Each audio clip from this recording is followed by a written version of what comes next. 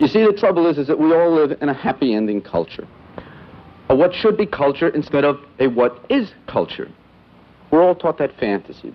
But if we were taught this is what is, I think we'd be less screwed up. Escaping the cave. And I'm getting really sick of guys named Todd. Zilla X-Pod. Tonzilla X-Pod.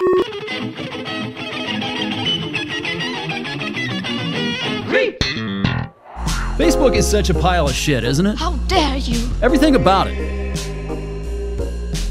I mean, everything that Zuckerberg puts his hands on, he probably has these great intentions, these visions of what he's going to do with the future of technology and everything, but it seems like everything this guy touches, it turns into a piece of shit. Big pile of shit. How are we looking over here? We're looking good? Looking good. Looking good, right? Huh? Hi. Okay. I don't know why that's how, it was probably the music. We can't have you playing the Traveling Wilburys version of Runaway. It's gonna bring down the platform. Oh my God. Fuck you, Zuckerberg. Fuck you. God damn. There's some people that just...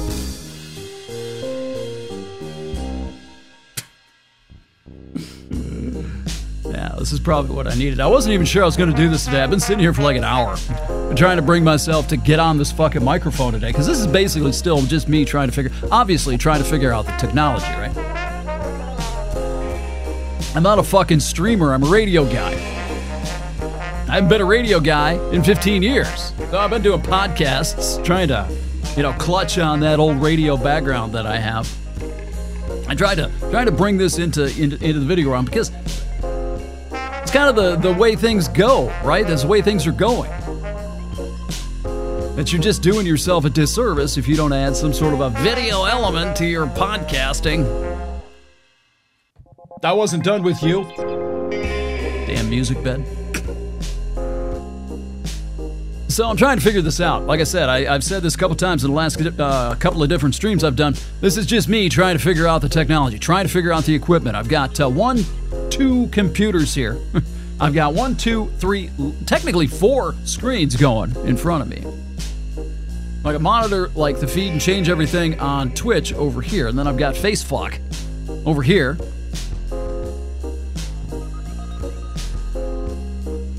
I don't have any patience for stupid shit.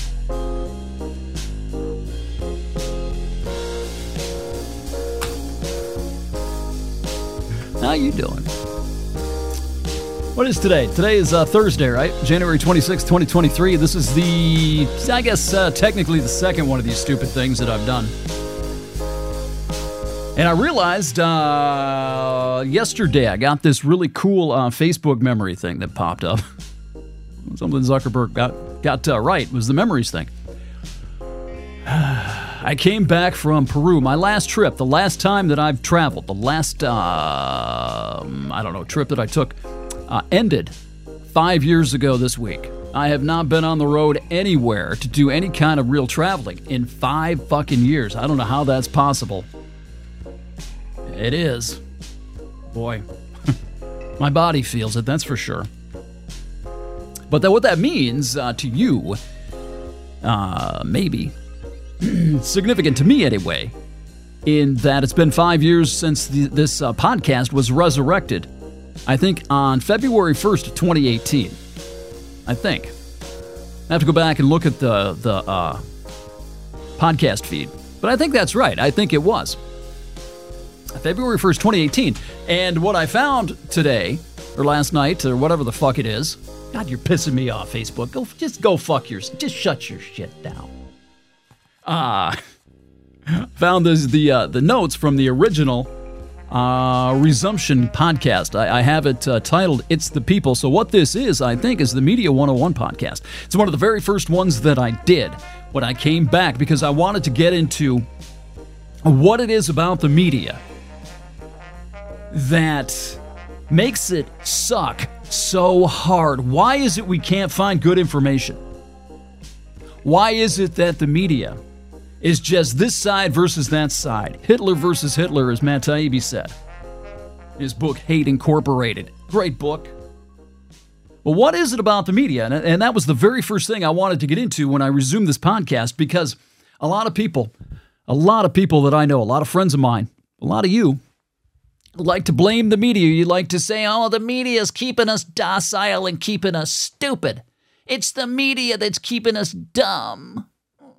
Bullshit. The American media is a for-profit entity. It's designed to make money. And if it doesn't make any goddamn money, it ceases to exist. It's as simple as that. Any business in this country that's not being subsidized by somebody else or something else, some other entity, is a for-profit endeavor. And if it doesn't make a profit, they go out of business. You with me today? I was in a good mood before. That shit. I'm probably more effective like this. Anyway, people like to blame the media for keeping we the people, docile. Bullshit. The media is giving you what you want. It's giving us what we want. It's giving the people what the people demand. Because if they don't get it in this informational ecosystem, this environment, with how many cable channels and how many websites, how many podcasts, how many live streams are out there where you can find exactly what it is you want. If these companies aren't going to give it to you, you click away and go find someone who will. It's as simple as that. This is called boutique news, boutique media. This is what I've called it. Where Fox News, MSNBC, CNN, all of these companies who make money, who sell advertising, which bases their rates on how many eyeballs, how many faces are buried in the trough every single day.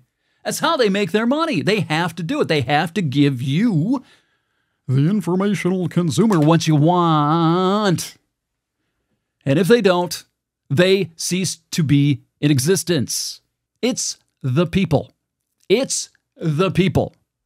We, the people, are to blame if unbiased news and balanced information was what we wanted. It would be profitable. We would be able to sell it. People would be clamoring for it. But I'm clamoring. No, you're... Are you sure? Or do you think that your specific or particular brand of boutique news, do you happen to think, have you somehow contorted it in your mind that that's unbiased, just giving you the facts? I have yet to find one media outlet that engages in that kind of behavior. Now, you people on the left, there aren't any people on the left, but my old comrades there on the left, what about NPR? What about NPR? NPR's down. No, it's fucking not. That's a very specific kind of propaganda. I forget what the name of it is, but it's almost like propaganda on lewds. It's subdued propaganda for people who fancy themselves as above all the hype, but still want the shit that they demand delivered to them. That's what NPR is. If you have any inkling of what true objectivity is, you won't be able to listen to that network for very long. And they're just as for-profit as anybody else. I know that they like to say, well, we're listener-supported. What? Fox News is listener-supported indirectly via advertisers. They still have to give their listeners what they want, or they're not going to get their monthly gift. That's it. There isn't any, there's no real hope here because the consumer is what's flawed in this equation. The consumer has to get what the consumer wants. So until we have some massive evolution, I keep talking about massive evolution in self-awareness, and we start to understand how our minds work, how these stupid little monkey brains of ours work, how our egos work, how twisted and contorted our conception and our perception of reality really is. Until we get to that point and really understand what it is we're demanding from our informational sources. Ain't gonna happen. There ain't. News Nation isn't going to suddenly start, taking an 80 share. News Nation sucks anyway. These are the people. It's not a good network. I've talked about this as well. There are so many liberal media outlets out there. The liberal media bias is a real thing. But why then is Fox News? Why do they get better ratings? Because they're the only ones there. Everybody else, all of these other liberal media biased outlets are fragmenting the audience, cutting up the pie. Fox News caught on to that early. They are the one main dominant outlet. I can't even remember the names of these other outlets that sprung up like a fungus during the Trump administration. They didn't do anything. They can't go up against that behemoth. But they see it. They see that there's a hole in that market. I guess as far as sheer outlets go, if you were to total up the number of liberal outlets and the number of conservative outlets, the liberal outlets vastly outnumber the conservative ones. So if you're ambitious and you want to try to outflank Fox News on the right, well, there's your opening right there because there's less competition there. So if you want to go even more batshit than Tucker or Hannity, and you're ambitious and you got money to burn, that's the way to do it. That's where you want to go. It's harder to do that on the left because of the number of outlets. The number of propaganda sources. Anyway, I'm looking at this today, and boy, I went into it, man. I pretty much wrote a script for myself, I think, on that day, but I didn't really stick to it, if I remember correctly. But it's long. People are uninterested in uncomfortable and unsweetened truth. Blunt honesty that bruises the ego. Genetics, its ego, tribalism. Surrounding yourself with agreeable voices, seeking them out in the matrix. Only these opinions that support your doctrine and worldview will be tolerated unless you make people laugh. You might just get canceled these days, right? And wrap these truths inside of Jolly Ranchers for the infantile, childish ego, a spoonful of sugar. I went and grabbed the Mary Poppins thing. I got a lot of this right. There's a lot of things I might have gotten wrong, or there's quite a few things, actually, that I got wrong early on there with my thumb stuck in my butt. My thumb firmly planted up this hope for humanity asshole of mine. But this wasn't one of them, and I think this was the very first episode. I think it was one of the very first episodes that I did, and it's one I think that I've referred to more often than any other over the last few years, last 5 years now. The one that I've shared the most, and I think it's got the second most hits, at least as far as the audio podcast. There's one I think that has more. Which one was that? I'd have to go look it up. Yeah, 5 years. 5 years I've been back at this, and I haven't been really back at it. I haven't really been doing too many. I was kind of crying in my soup about this yesterday. So I was like, yeah, 5 years back at this. And then I was thinking back to like 2020, toward the end of 2020 when I was doing the podcast with the other guy. And boy, I haven't done hardly anything since then. Since the end of 2020, with September, October, November, up until about the election, a little bit after Biden's election. And January 6th, I did a little bit, but yeah, with that, boy, I've really fallen off a cliff. I think I've done less than 10 episodes since then. And I can really, I don't want to talk about this again, man. I keep going back to this fucking topic every time. I feel like a broken goddamn record. But I pretty much have lost any hope that anything can be done. What's the point of this? Who am I helping? What's the Bob Dylan? There's a Bob Dylan line in there. What's the end game? Now, to sit here and say that raising awareness is going to liberate us from the evil propagandists amongst us is bullshit. Awareness is a problem, but it's a lack of self-awareness that's killing us. The inability to look ourselves in the mirror and see an accurate reflection. That's the thing that's killing us. This notion that we can all sit here, demand to get our very specific brand of bouquet or boutique news while rationalizing to ourselves that we are rational. We want the truth. We don't want the truth. We want our Soylent Green fed back to us, our worldview, our belief system, our ideological doctrine. We want whatever places us at the center of the universe reflected back to us. Jonathan Haidt. I haven't talked about Haidt's elephant in a really long time. That came up last night. You got to thinking about the elephant and the rider. The elephant is the emotive response, our emotions. We're emotional critters, man. We are driven by emotion. If you're sitting there saying, no, I'm not, I'm driven by a rat, go away. Shoo. Fly away, little bird, go. People are not wired that way out of the fucking box. The only people who are wired that way years later. My scientific training, and most of them, they're still irrational. Maybe less so than the average human being. Have you ever seen Neil deGrasse Tyson? When he starts venturing off into his woke bullshit, he's supposed to be one of the preeminent rational scientists. You can tell he's fighting it. He doesn't want to show it, but he gets frustrated and he wants this irrational shit. His doctrine, his religion, his liberal religion, he wants to let it loose.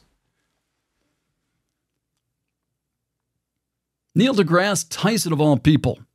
If people were so goddamn rational, we wouldn't need anything called the scientific method. Because scientists let their egos get in the way just as often, almost as often, as anybody else. So what is the scientific method? The scientific method is designed to test other people's perceptions, other people's experiments against this. Because why? People get attached to their theories. People get attached to their ideas, their hypotheses. People don't want to be wrong. People feel full of shame when they're shown to be wrong. So they'll do anything not to be wrong. Even scientists, so you've got to have scientists cross-check and make sure that this person isn't missing something, intentionally, unintentionally, whatever, because his filter, his perspective, his perception of his own work is going to be skewed, could possibly be skewed. You need a detached viewpoint. You can't, it's very hard, really difficult to detach yourself from your own work, from anything that you've got a dog in the fight in. There's a reason that we don't put victims' families on juries. This has been coming up a lot lately. I forget exactly the context. It came up in my head again last night. I know what it was. It was the gun control thing. Gavin Gecko out there in California running his fucking mouth again. I'll save that for another time. We can use gun control here, and I can bring the union argument into this as well, a conversation that I've had with a couple of friends of mine. One liberal, one conservative. Both are pro-union in very specific situations, because they have a dog in the fight. One guy works for the railroad. The other has a son who works for the railroad. So it's really hard, almost impossible. It's literally impossible for the union guy to separate it, because he's got his entire identity tied up into this. You're not going to convince this guy of anything. It's just going to descend into combat, rhetorical combat. The other guy is the same thing. He wants to support his kid. He cares about his son. So he can't get his dog out of the fight. He won't get his dog out of the fight, and, fine. I get it. I understand that. But this is exactly why we don't put family members, victims' family members, on juries, because this union guy with his son, who works for the railroad, I don't mean to pick on him. He's a big boy. He can handle this. Is also a gun guy. Very pro Second Amendment. He and I we've come to agree on a lot of that stuff.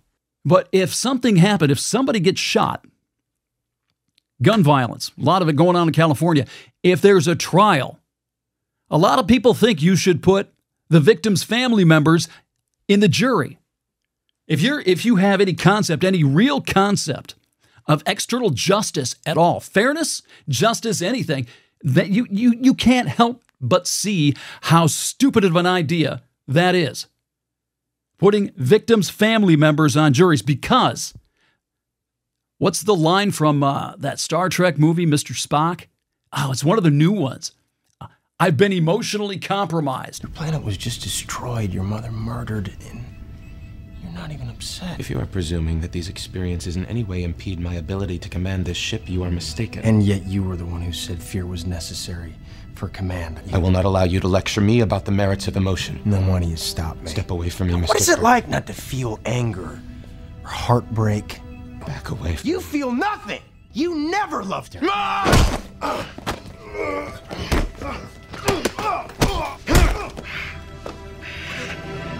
Spock!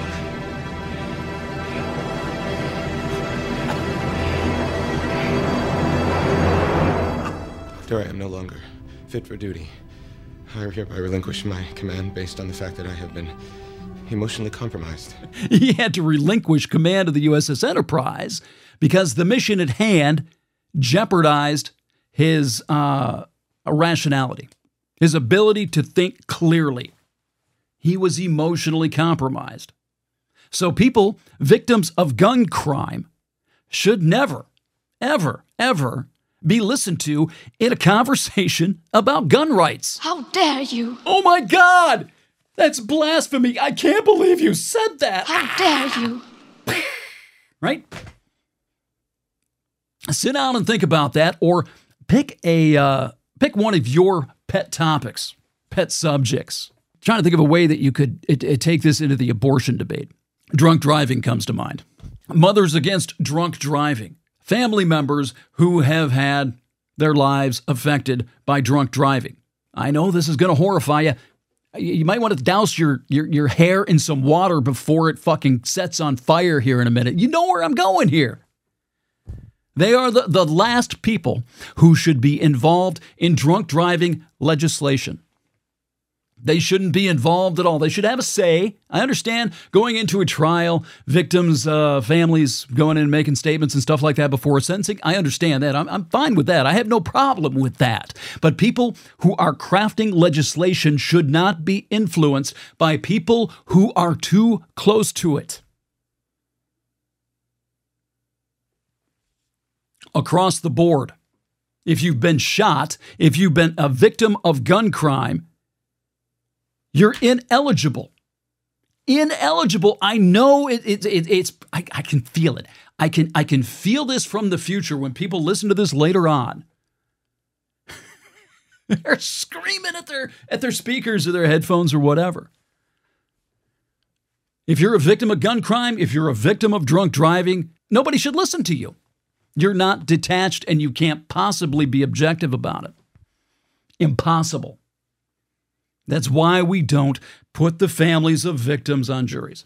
That's why we don't put the victims of families in a room and let them decide what happens to the perpetrator. It's as simple as that. You can't detach. It's impossible to detach. And this runs so deep. When you start talking about how people get attached to their ideas, to their belief systems, they get attached to their morality, their sense of morality, which is almost always imposed by one belief system or another. It doesn't have to be religion. You don't think that ideology, politics, has that same influence on a person's sense of righteousness? Oak Flakes are some of the most religiously fanatical people that I've ever met. I used to rail on religion constantly, like the normal theological kind. Did it for years. We've gone over this a number of times. I've stopped that. Because I understand, I've come to learn and to realize where religion comes from. So as long as you're not forcing it on anybody, not demanding that other people conform to your, mythological belief system, I don't have a problem with it. Go ahead. I'll even let you try to sell me one time. You can go ahead and try to save me once. When I tell you to stop, if you don't stop, then we're going to have a fucking problem. Right? But politics serves the same role. It gives you the sense of good and evil. It gives you the good guys and the bad guys, Mr. and Mrs. Evil. Evil. Elon Musk suddenly falls on the wrong side of the line of demarcation between woke good and woke evil. So he's got to be swarmed for months on end. Joe Rogan, the same thing. This woke campaign to get Rogan, the most successful podcaster in the history of podcasting.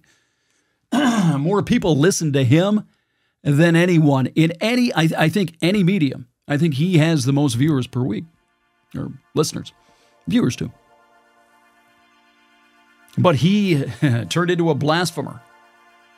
I think that's it too. I think that was a lot of what happened. The heat that's being thrown at Elon Musk and was thrown at Rogan about a year ago. They used to be liberals. They used to adhere or at least caucus with people who reside left to center on the political spectrum. And then all of a sudden, COVID, a response to the vaccines, they didn't toe the party line. They didn't toe the media line. They didn't toe the Fauci line. They questioned things. All of a sudden, they were indulging in blasphemy. They became heretics who had to be burned at the cultural stake. That's their crime here. They dare to say things that are blasphemous, ideologically blasphemous.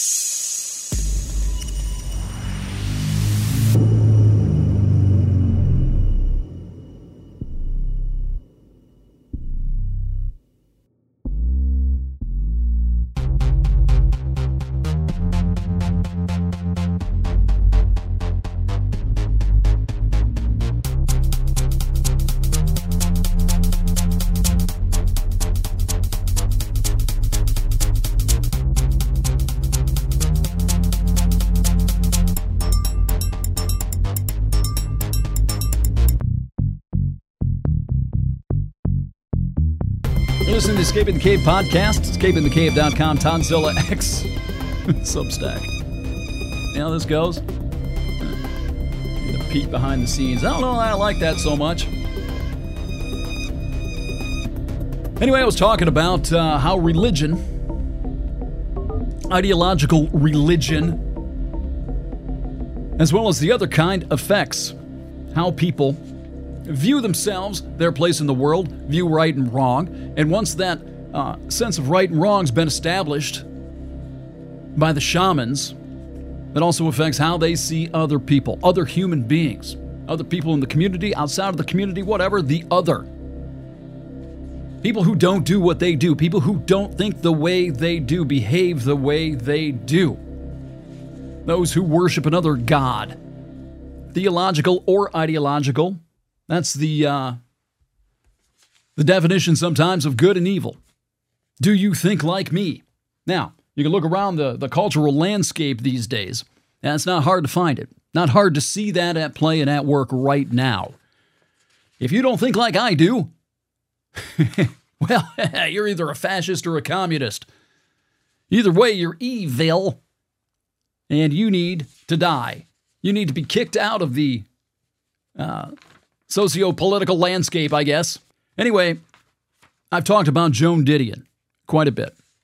I wish I would have thought of this beforehand because I have this voiced. I had one of my wife's friend's daughter come in and voice this piece by Joan Didion, at least the last part of it. It's the last 3 paragraphs of her essay on morality. From Slouching Toward Bethlehem. Big fan of Joan Didion. It's up on my website, actually, at escapingthecave.com. I don't think I've thrown it up on the Substack site yet. But if you want to read the entire essay that's where you can find it. It's hard to find unless you want to go out and buy the book. That's why I put it up there. It took me forever to find the damn thing. Incidentally, Emma, see the little squid on top of the skull back there? She knitted that just for me. High school colors. Yeah. Oh, I'm a proud comet. Anyway, on morality. It's what I've called the madman barometer, the test for the madman, the fanatical test. Like if you want to figure out if somebody is a fanatic, this is the litmus test for you. I want to read this for you, and then I want to apply this to something else that I have been intending to get to. Should-isms. Now, this is Joan Didion. It's her essay on morality. It's written in 1965, I think. I've got a lot of stuff from the mid-'60s that I'm using these days. Slouching Toward Bethlehem, you can get it in there. Probably other places as well. She just nails the last 3 paragraphs. It's almost perfect. When you're talking about madmen, fanatics, extremists, those types of people. You'll see why. She says, of course, you'll say that I don't have the right, even if I had the power, to inflict that unreasonable conscience upon you. She's talking about self-righteousness here. Unreasonable conscience. That what she thinks, what you think, what this person thinks is absolutely right. Therefore, she says, she does not have the right, even if she had the power, to inflict that unreasonable conscience upon you, nor do I want you to inflict your conscience, however reasonable, however enlightened, upon me. We must be aware of the dangers which lie in our most generous wishes. Lionel Trilling once wrote, some paradox of our nature leads us, when once we have made our fellow men the objects of our enlightened interest, to go on to make them the objects of our pity, then of our wisdom, ultimately of our coercion. This is not her quote. This is Lionel Trilling. It's one of the best things I've ever fucking heard, man. I'm going to say it again. I'm going to repeat it. You ready? We must be aware of the dangers which lie in our most generous wishes. Some paradox of our nature leads us, when once we have made our fellow man the objects of our enlightened interest, to go on to make them the objects of our pity, then of our wisdom, ultimately of our coercion. What he's saying is people are pieces of shit when they decide they know what's best for someone. Even out of their own, even if it is intended to be in their own self-interest, people have this tendency to take control of that person just because they think they know best. Whether they do or not is immaterial. What's best anyway? We'll get to that. Who the fuck are you to decide that? That's the question. Good luck. That the ethic of conscience is intrinsically insidious, what a great phrase, seems scarcely a revelatory point. But it is one raised with increasing infrequency. Even those who do raise it tend to segue with troubling readiness into the quite contradictory position that the ethic of conscience is dangerous when it is wrong and admirable when it's right. Did you follow that? That the ethic of conscience is intrinsically insidious. Insidious. That's Mike Tyson. Let me try that again. That the ethic of conscience is intrinsically insidious seems scarcely a revelatory point. The ethic of conscience. Inflicting your conscience, the ethics of inflicting your personal conscience upon another person is not a new thought. People have thought about this before. People have gone over this before. It's been talked about ad infinitum. Impressed with that? Like that phrase, do you? Pulled it out of the rectum. It's not a revelation here. People understand that conflict. But it's one that's raised with increasing infrequency. People don't talk about it anymore. People don't question that stuff as much as they used to. And even those who do raise it tend to segue with troubling readiness. They move on eagerly. into the quite contradictory position that the ethic of conscience inflicting your ethics, your conscience, your self-righteousness, is dangerous, of course, when it's wrong, Hitler. Right? But it's admirable when it's right. Your opinion of right and wrong. Now, a lot of you, there goes the hair. I smell the hair already. You think that your concept of right and wrong is chiseled in fucking stone someplace. Let me continue. Joan Didion continues on saying, "You see, I want to be quite obstinate about insisting that we have no way of knowing beyond that fundamental loyalty to the social code what is right and what is wrong, what is good and what is evil." Let me repeat this. She wants to be obstinate, ornery about insisting. She wants to be kind of a bitch in her insistence that we have no way of knowing beyond the fundamental loyalty to the social code, or the doctrine, or the scripture. We have no way of knowing, beyond any of that, what is right and what is wrong, what is good and what is evil. These are the things that decide it for us. Things that are subjective.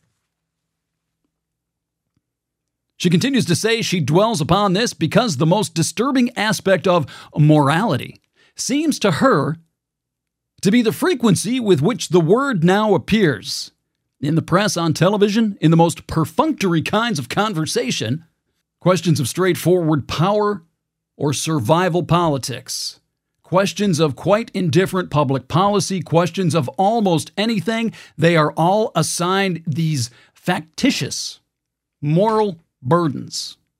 Factitious moral burdens. Rights and wrongs. This is where I typically start this. There is something facile going on, some self-indulgence at work. Of course, we would all like to believe in something, like to assuage our private guilts in public causes, like to lose our tiresome selves, like perhaps to transform the white flag of defeat at home into the brave white banner of battle away from home. I'm going to go back over that one. There is something facile going on. I hope I'm pronouncing that right. I never use the word facile.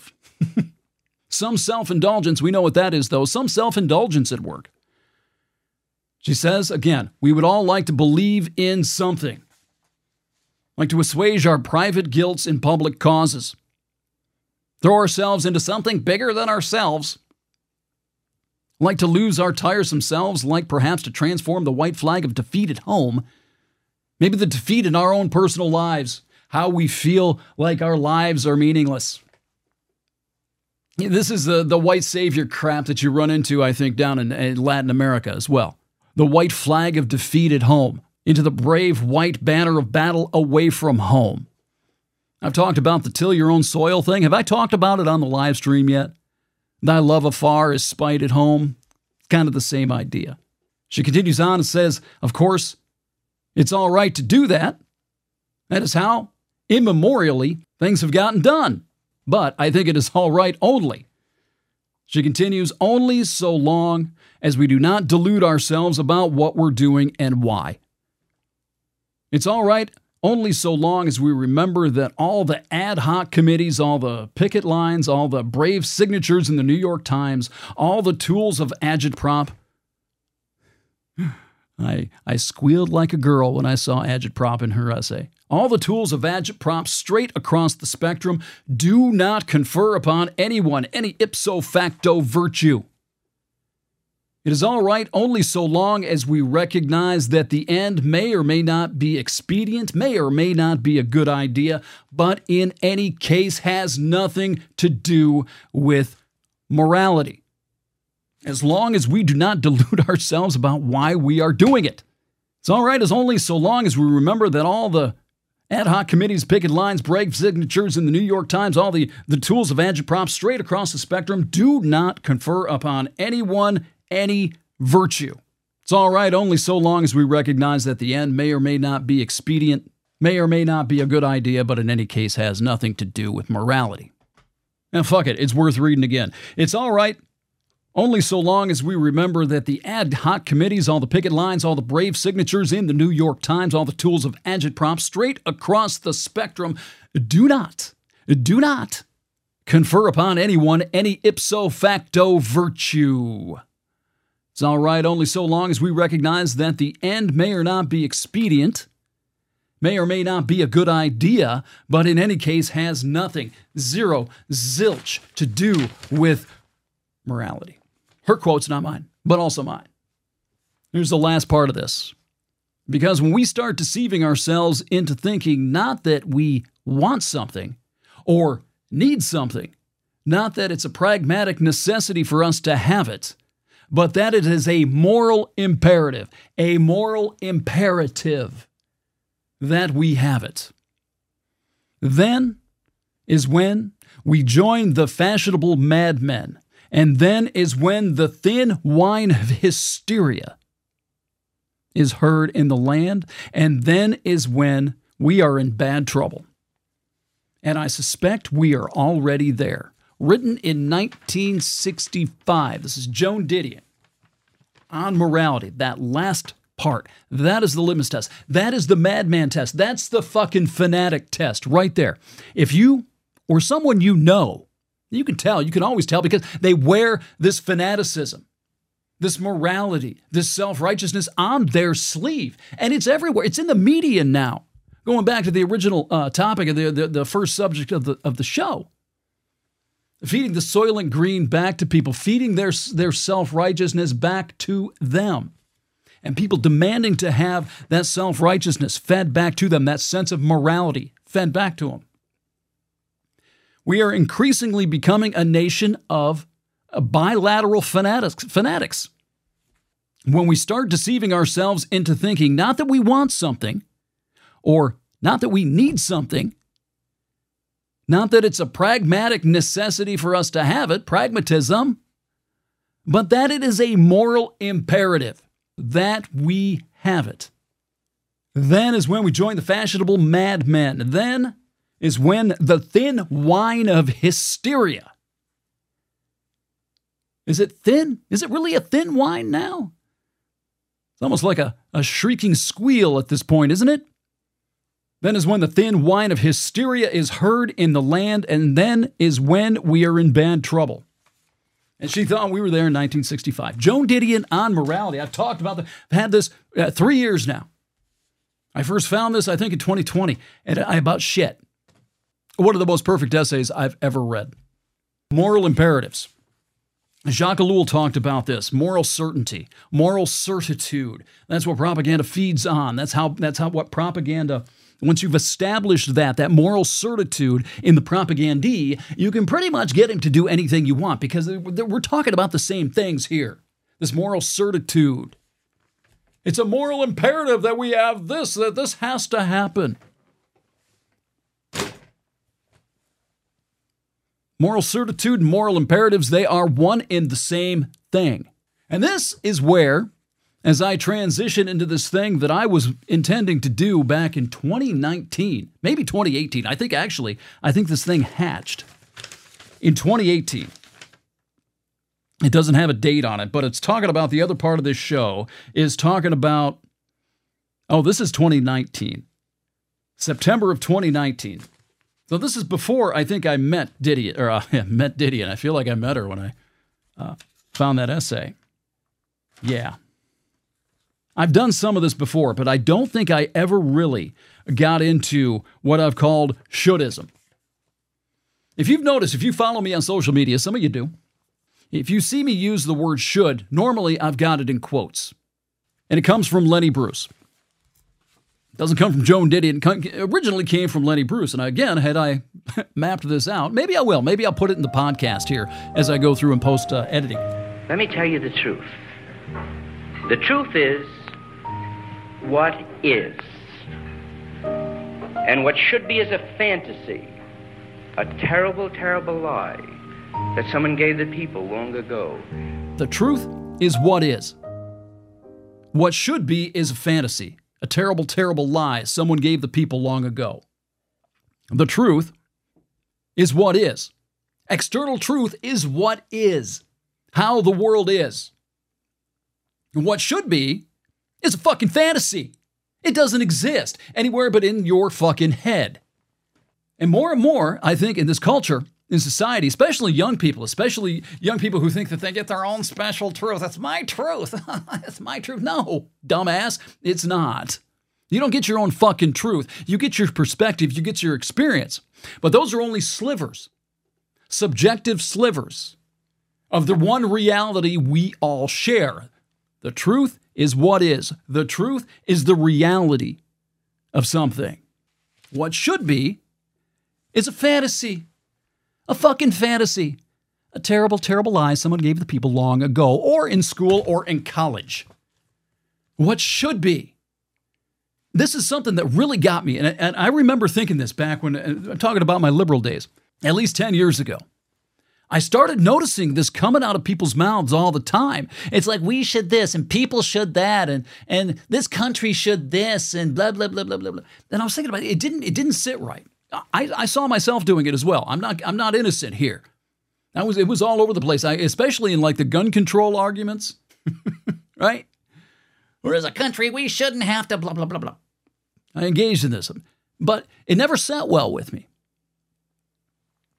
And it's one of those little slivers, one of those little seeds that was planted and started to sprout over the years into leading up to the excommunication in 2017. It's everywhere. Listen to liberals. Listen to, you're going to get a little bit of this moral imperative bullshit on the right too, but it's all over. I mean, they should rename liberalism shouldism. If we want to get to utopia, if we're ever going to get to utopia, this is what we should do. People should this and people should that. I have it all figured out. My religion, my group, I have figured this out. We have figured this out. And this is what you should do for your own good, right, Joan? Or is that Lionel? Should I go back and redo the Lionel Trilling quote here? Huh? Yeah, what the hell? I got 7 hours. Why not? Be aware of the dangers which lies in our most generous wishes when we want to help somebody, when we want to save somebody, when we're a white savior, a brown savior, some kind of fucking savior. Some paradox of our nature leads us when once we have made our fellow man the objects of our enlightened interest. Our enlightened interest. The objects of our enlightenment. We are the Messiah.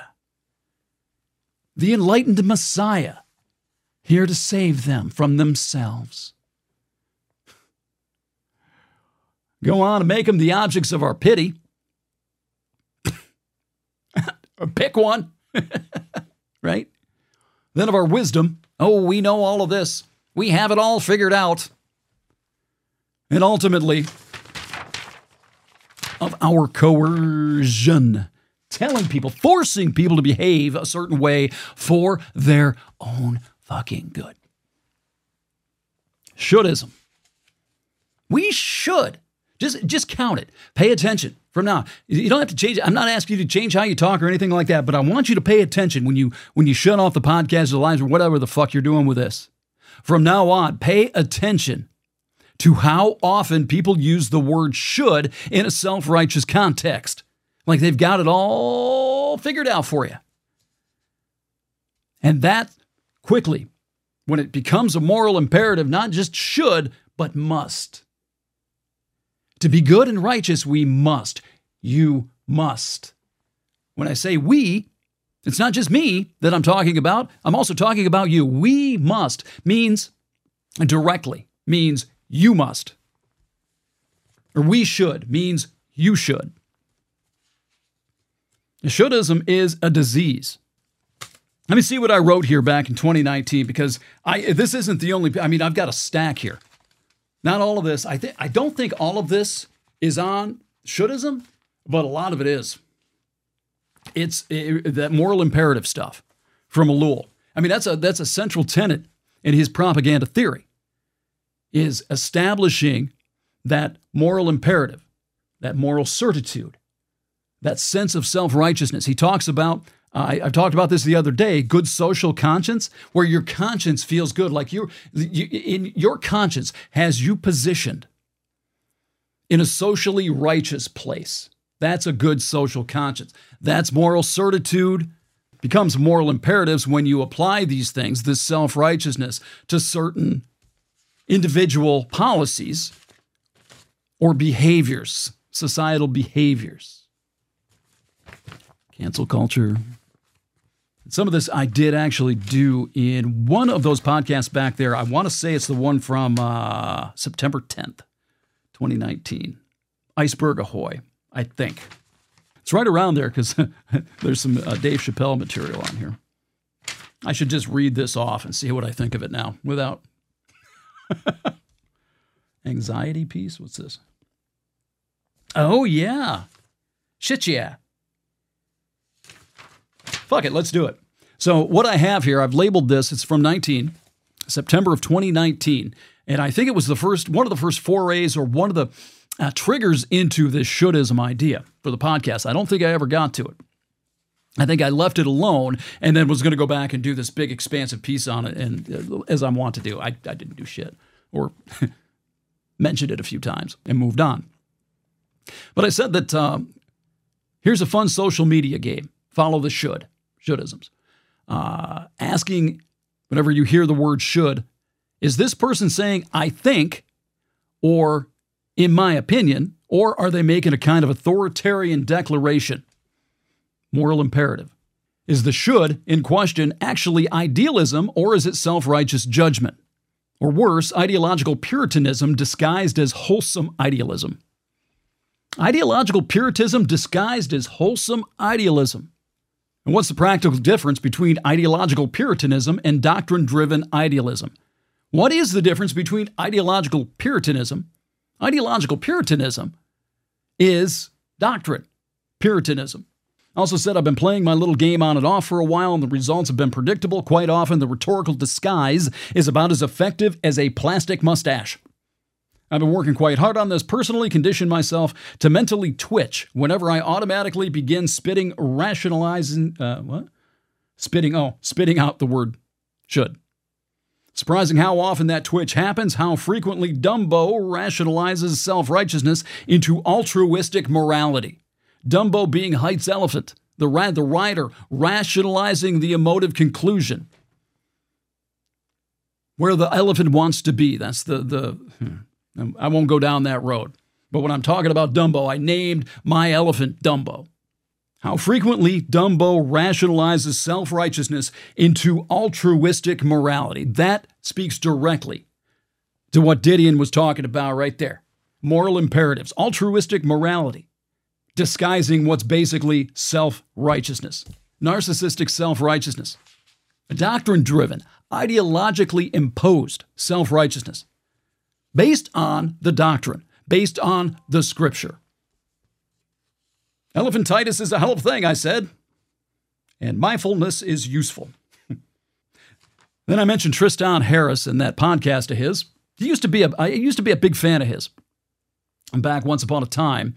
Your Undivided Attention podcast. Not anymore.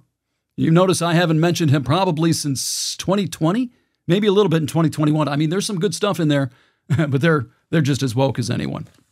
That's what they're trying to fight. What they consider disinformation, what they're calling disinformation, is anti-woke rhetoric.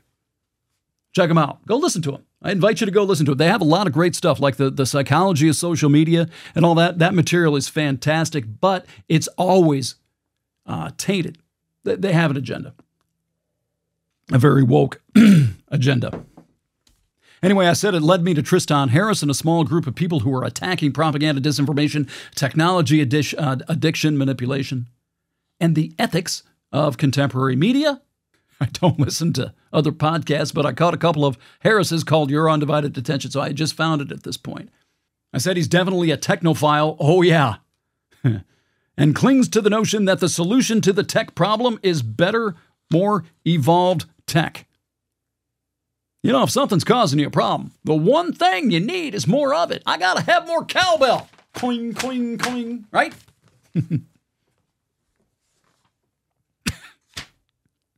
Such a great bit. Said, I don't necessarily agree. No, I don't. But my agreement doesn't matter. We're not rolling the technology back. What's perceived as progress, we're not rolling that back. We're not going to put the tech back in the bottle unless we nuke ourselves. That's part of the cultural myth. The technology thing is part of what Lowell called the cultural myth, the established narrative, the foundational myth. And I said, well, I'm skeptical. We'd better hope he's right, that more technology, better technology is going to save us. Now, again, this goes back to what I was talking about earlier. We can have better technology if we want it.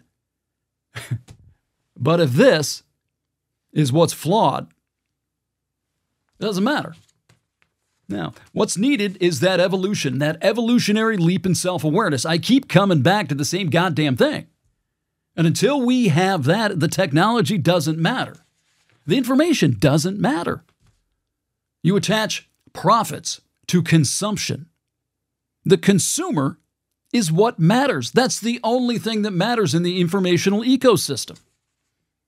Oh, what's the alternative, Todd? Well, there isn't one, because if you take the choice element out of it, then your media, your informational ecosystem is guided by one person, right? One person, a ministry of truth, an official party truth, an official governmental truth. Informational totalitarianism, George Orwell. There is no good solution here. If you want to keep your freedom, if you want to stay free as a country, as a species probably, since we're all interconnected now anyway, and globalism's here whether you like it or not. Globally, we're connected. There's people listening to this fucking podcast in Southeast fucking Asia, in Australia, Germany. I see you over there, England. How you doing? Not to mention all over the fucking country. We're all connected. We are already a globalist society. So if you want to remain free, if we want to remain free as a species, not only as a people, but as a species, that's got to be addressed. It has to be. The evolution of self-awareness has to happen. It's going to happen one way or another anyway. If you don't think that the Earth is 5,000 years old, if you believe in evolution, evolution didn't stop, as Bill Hicks said, with opposable thumbs, right? It's coming. It can either come the easy way or the hard way when we bomb ourselves back into the Stone Age, rip each other to shreds until it gets bad enough, until enough blood has flown, until enough suffering, enough people have died, or at least suffered horrendously, to get to the point, like an addict, where we've hit rock bottom. And start to ask questions. Okay, maybe, is there what's really going on here? The painful questions, the forced questions. I've talked about this before. I've used that analogy before, and I think it's a fucking good one. The addict, the rock bottom analogy.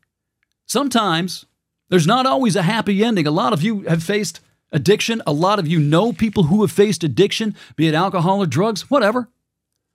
There's no guarantee that you hit rock bottom and find your way out of it. People die every day not being able to hit rock bottom, not being able to cure themselves, not being able to bring themselves out of it. They didn't get a chance to self-evolve. They didn't make the choice to change. They couldn't. For whatever reason, it's not an indictment. It's not an accusation. I'm not criticizing. Really, I'm not. Some people just can't do it. I have a whole story about a guy. I don't have him on the wall anymore, but Dennis. My very first ride out in Colorado. He'd been blown up in an oil well. He gave me a ride across Colorado. He looked like a monster. He did. I'm sorry. Dennis Gurney, Gurney. Look him up. He's on Google. Look what he did. Look what happened to him a year after he gave me that ride. He could not find his way out of the vodka bottle. And he took a cop with him. People don't always recover. They can't always save themselves. And as a species, we may be in the same boat. We may like our toys. We may like dining upon our egocentric Soylent Green and calling it news. We may like it too much. We may enjoy the high, the buzz of self-righteousness. We may be addicted to that thin wine of moral imperative hysteria that Joan Didion talked about. It may not end well. Maybe there is no happy ending here. If there is a happy ending and we, suddenly decide to ask questions and look in the mirror real good and say, yeah, maybe my tools of perception are a little fucked up. Collectively as a species. Maybe if we do that, maybe we can sort of bring this into a soft landing. Right? More than likely, though, no. More than likely, we're going to drive straight off the fucking cliff. Hit the rocks below, and whatever's left, whoever's left is going to crawl out of this car, this crumpled remnants of a vehicle called society. Going to crawl, stagger out of there, limp up to the shoreline, pray to God they don't bleed out. But if they don't, they're going to be the ones who, as they're sitting there licking their wounds, waiting for their bones to heal, praying to God that they're not devoured by scavengers. They're going to be the ones who engage in that kind of self-awareness, that kind of introspection, that kind of deep look, a look deeply into the fucking mirror. They're going to be the ones that do it. Most of us are going to be gone. Most of the people, if we get to that point, if it's a rock bottom situation, to that degree, most of us are gone. And that may be, Matt, you know how I love Graham Hancock. Maybe that has happened repeatedly. Maybe we're just defective. Maybe we get to a certain point technologically, a certain size, societally, where we just collapse in upon ourselves because we can't do it. All the indications are there. If you take off the rose-colored glasses and start looking at things as they are, not as they should be or not as you want them to be, but as they really are, if you start looking at it through those lenses, it seems pretty apparent. Nobody wants to hear this shit, man. Nobody wants to hear this. This podcast is never going to go anywhere as long as I'm preaching that. But that's the truth. That's as honest as I can fucking be. How dare you!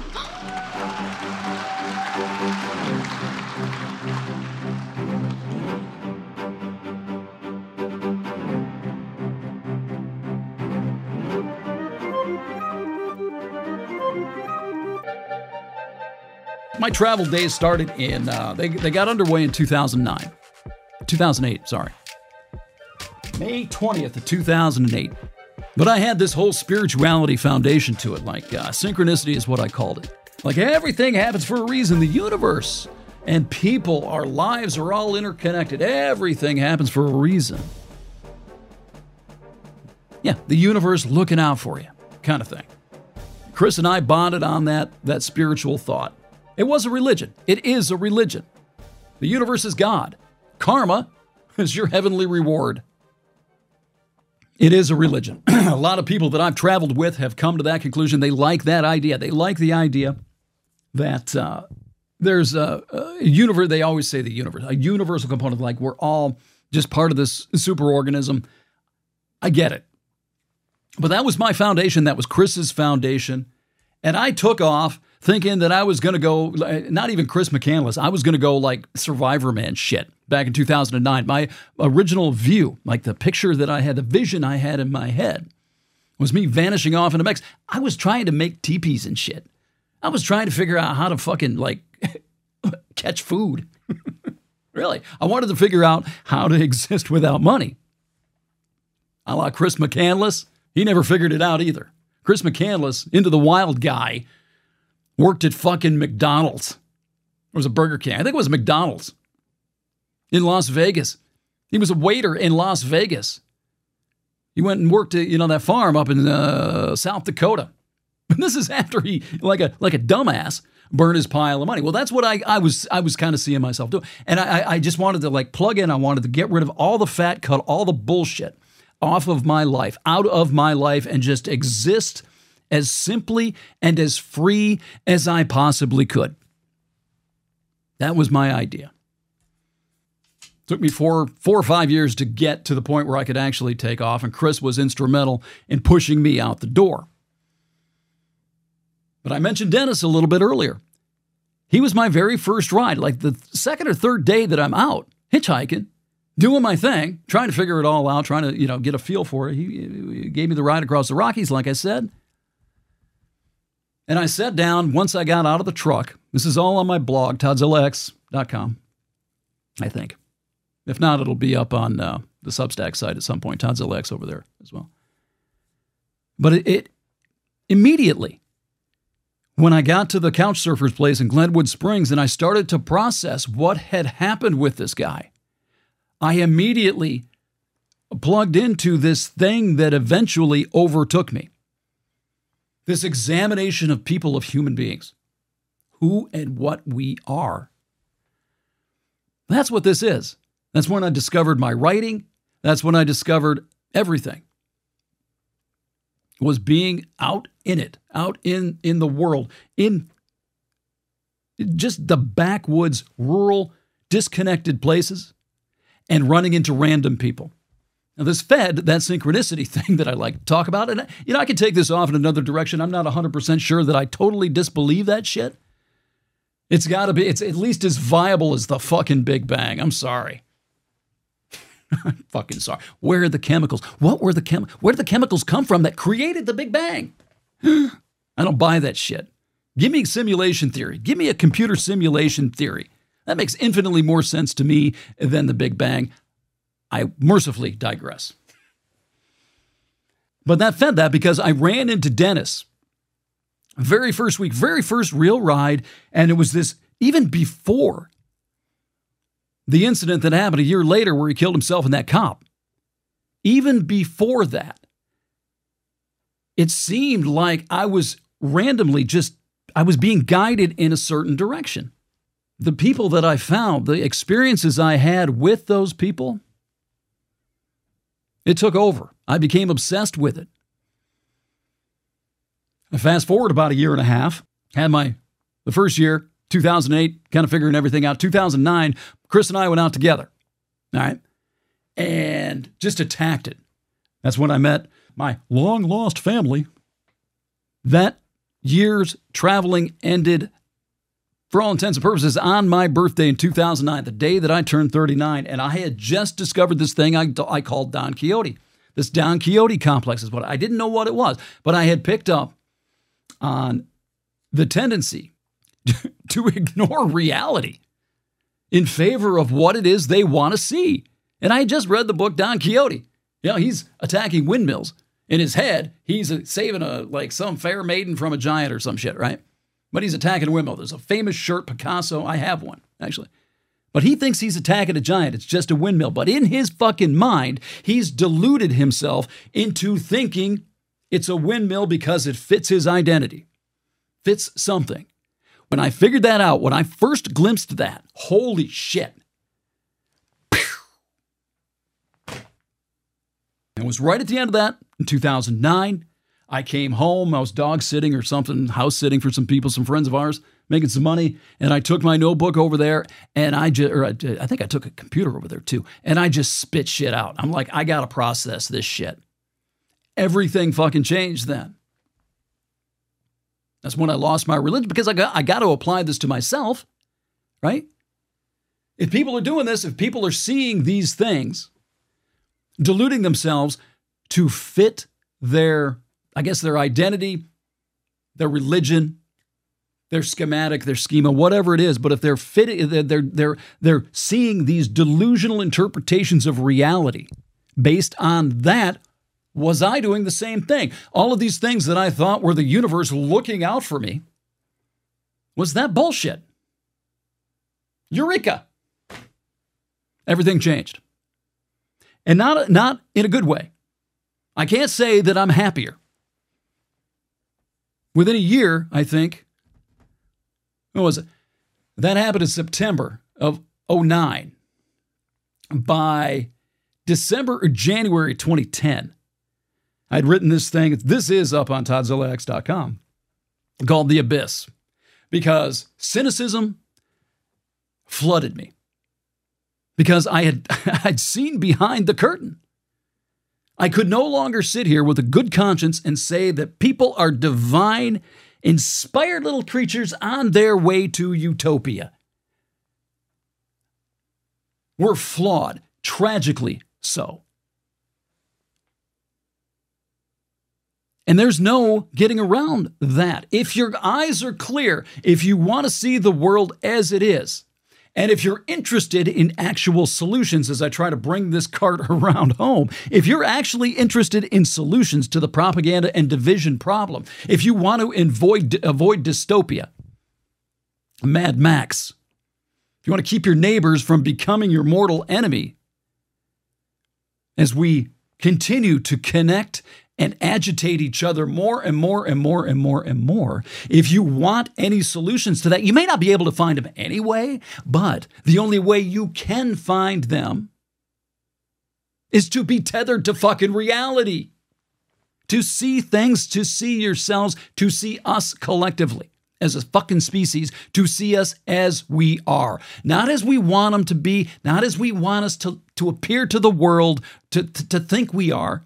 To tell our kids, or your kids, I don't have fucking kids. Thank God I don't have fucking kids.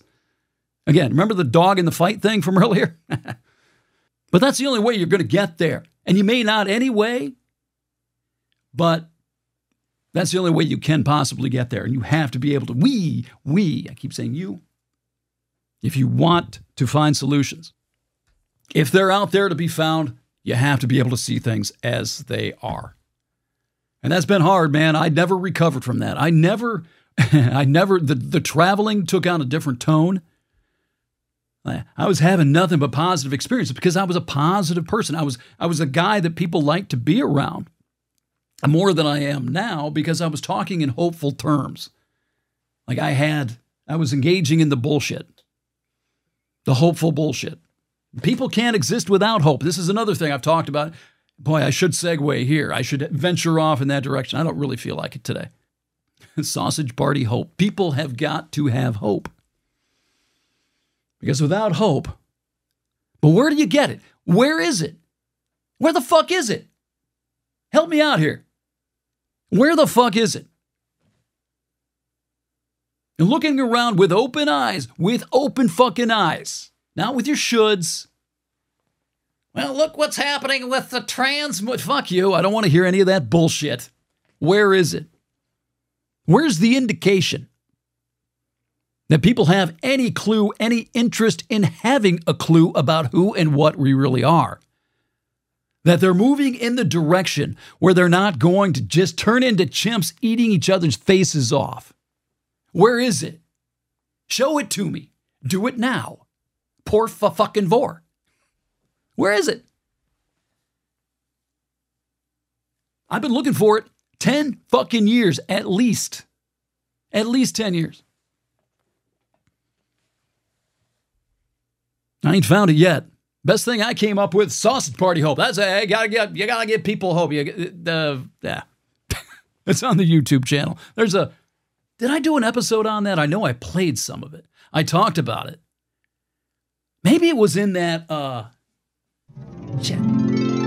Everything we've been led to believe is a lie. Great Beyond is bullshit. What? That's crazy talk. You liar! I know you don't want to believe it, but I have proof. What about the extra virgin olive oil? My flaps will be dry for an eternity. I can't have dry flaps. I can't. Okay, whoa, easy. I have a plan. We can run. I can't run. I'll melt. Okay, then we'll hide. Where? I'm huge. Then we'll fight. I ain't fighting alongside a bunch of fruits. Whatever, you nut job. So we cannot run, we cannot hide, and we cannot stand up to them because they're fucking gods and they're immortal. So basically, there's no hope and we're royally fucked! Hey guys, you want to believe that? Or this? I don't like bad things. Me either! We choose the more pleasant thing! Yeah, I mean, what this sausage is saying, it's just the theory. No, it's not a theory, you morons. It's a fact. Open your fucking eyes. Don't be so weak. You, senor, have no bedside manner. What? I have bedside manner. You don't respect anyone else's beliefs. You intolerant piece of shit. I tried to warn everyone, but they didn't believe me! Of course they didn't. You just called them all a bunch of fucking idiots. You can't just slam their beliefs. You have to show them that there's a better way. You need to inspire them like you inspired me. You need to give them hope. You got to give people hope. You can't just tell people they're stupid. You can't just tell people that their beliefs are wrong. You got to give them hope. Or what? Tell me. I don't get that. I don't understand that philosophy. Or what? They're not going to listen to me? Oh, what is the... I don't understand. I don't understand that. You've got to give people hope. You've got to... Again, it's probably why I'm antisocial. This is probably like a really basic thing that I've missed that I don't understand.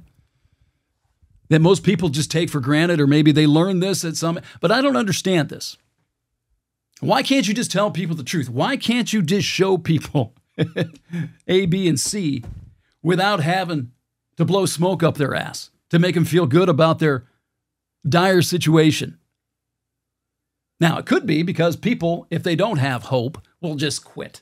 They'll just give the fuck up. Hopelessness, depression. I guess that's probably it, right? I don't know. But I'm looking for it. I'm eagerly, intense. If you, I'm desperate for it. Can you tell? But it's got to be real. It's got to be authentic and genuine. And I just know. I'm not finding anything. It's just getting worse and worse and worse and worse and worse. And the more I learn, the more I read, the more I learn about psychology, evolutionary psychology, social psychology, informational psychology. And the more I edge toward that storytellers, not truth tellers, dystopia. I have this echo going on in the back of my head, too, out of one of the Elul books, where propaganda and disinformation stories, political stories, sociological stories, ideological stories, tribal stories, that we need them. That there's a necessity, something in our minds demands, not only demands them, requires them. And if that's the case, how do you combat that? I think I'm going to wind this down with that. If you have something, if you can show it to me, I've asked this question 100 times. Nobody ever gets back with me. Porn. I think one version of the question was, what's something that brings us together? And the best response I got was pornography. It's the one thing that we seem to know. I guess it's not a terrible answer. What is it though? What? Give me something. One indication. An indication that you're seeing progress. That you're seeing the off ramp. Getting off this highway to hell. This highway to destruction. This highway to a societal implosion. I haven't even started to talk about the climate shit. Incidentally, I don't really give a shit about the climate. I've said this before. Yeah, you heard me correctly.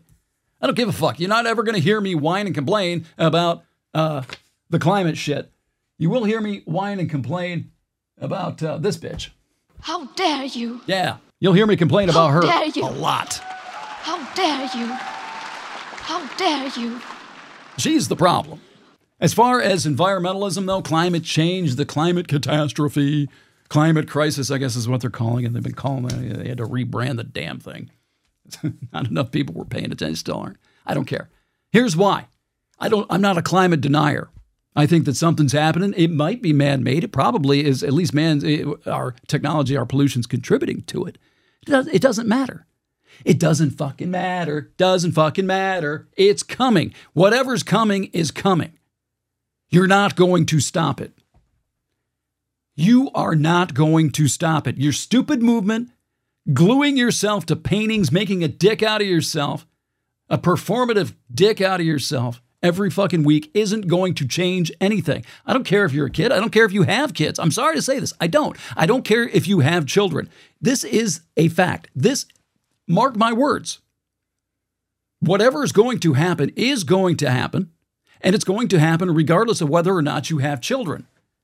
You're not going to stop it. I don't want to hear any more about it. I'm done hearing about it. You want to get my attention? You start talking to me about how we're going to adjust to it, how we're going to adapt to this new world. Because if the science is right, I personally believe it is, what's done is done. Not enough people are listening to you. Not enough people are willing to change their lives around the world. It's not even just this country. And even if it was just this country, that's not enough. You've got to get people in China. You've got to get people in India, in Russia, all these other industrialized nations outside of thumb in the ass Europe to get on board. You can clean up your corner of the fucking zoo. Doesn't matter if the rest of the zoo is shitting all over the place. It's not going to happen. Turn your attention away from trying to get people to buy into this storyline and turn your attention to solutions, actual solutions that are going to help when the climate catastrophe really kicks into gear. Because it's coming. It doesn't matter. In fact, I've said this before too. Ready to have your hair set on fire again? I'm rooting it on. Bring it. Come on, temperatures rise. I'm really fascinated with what they're finding underneath the glaciers, what they're finding underneath Antarctica, or will find underneath Antarctica. I really want to be around when Antarctica melts, man. I want to see the continent. I want to see what's underneath there. Incidentally, the stuff that they're finding underneath these glaciers, how did they get there? I mean, has the climate changed before? Or is like Mother Nature kind of pulling a prank on us? Wouldn't like all this shit underneath there just to dick with us. Like a tricky god, like fundamentalists, Christian fundamentalists who think the world's 5,000 years old.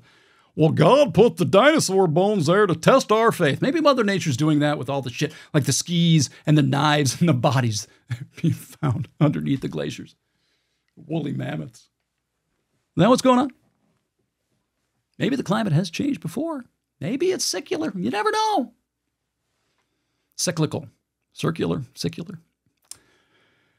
Daddy's tired. How long have I been doing this shit now? Long enough. I can't find it. Where's my music bed? See, eventually this is going to be a lot smoother.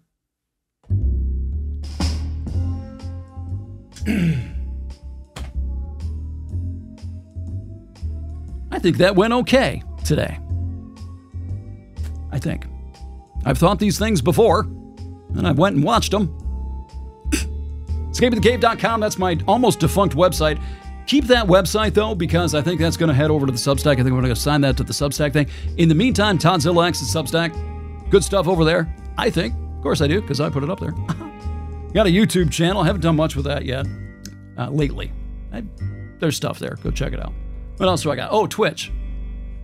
If you're listening to the podcast, this is being live streamed on Twitch.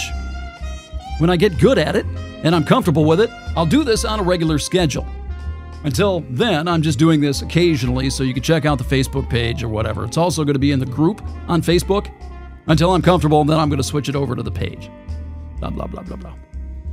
Thank you for listening. Appreciate it. Thank you for watching. Your patience with my technical ineptitude. Yeah. We'll talk to you next time. So long.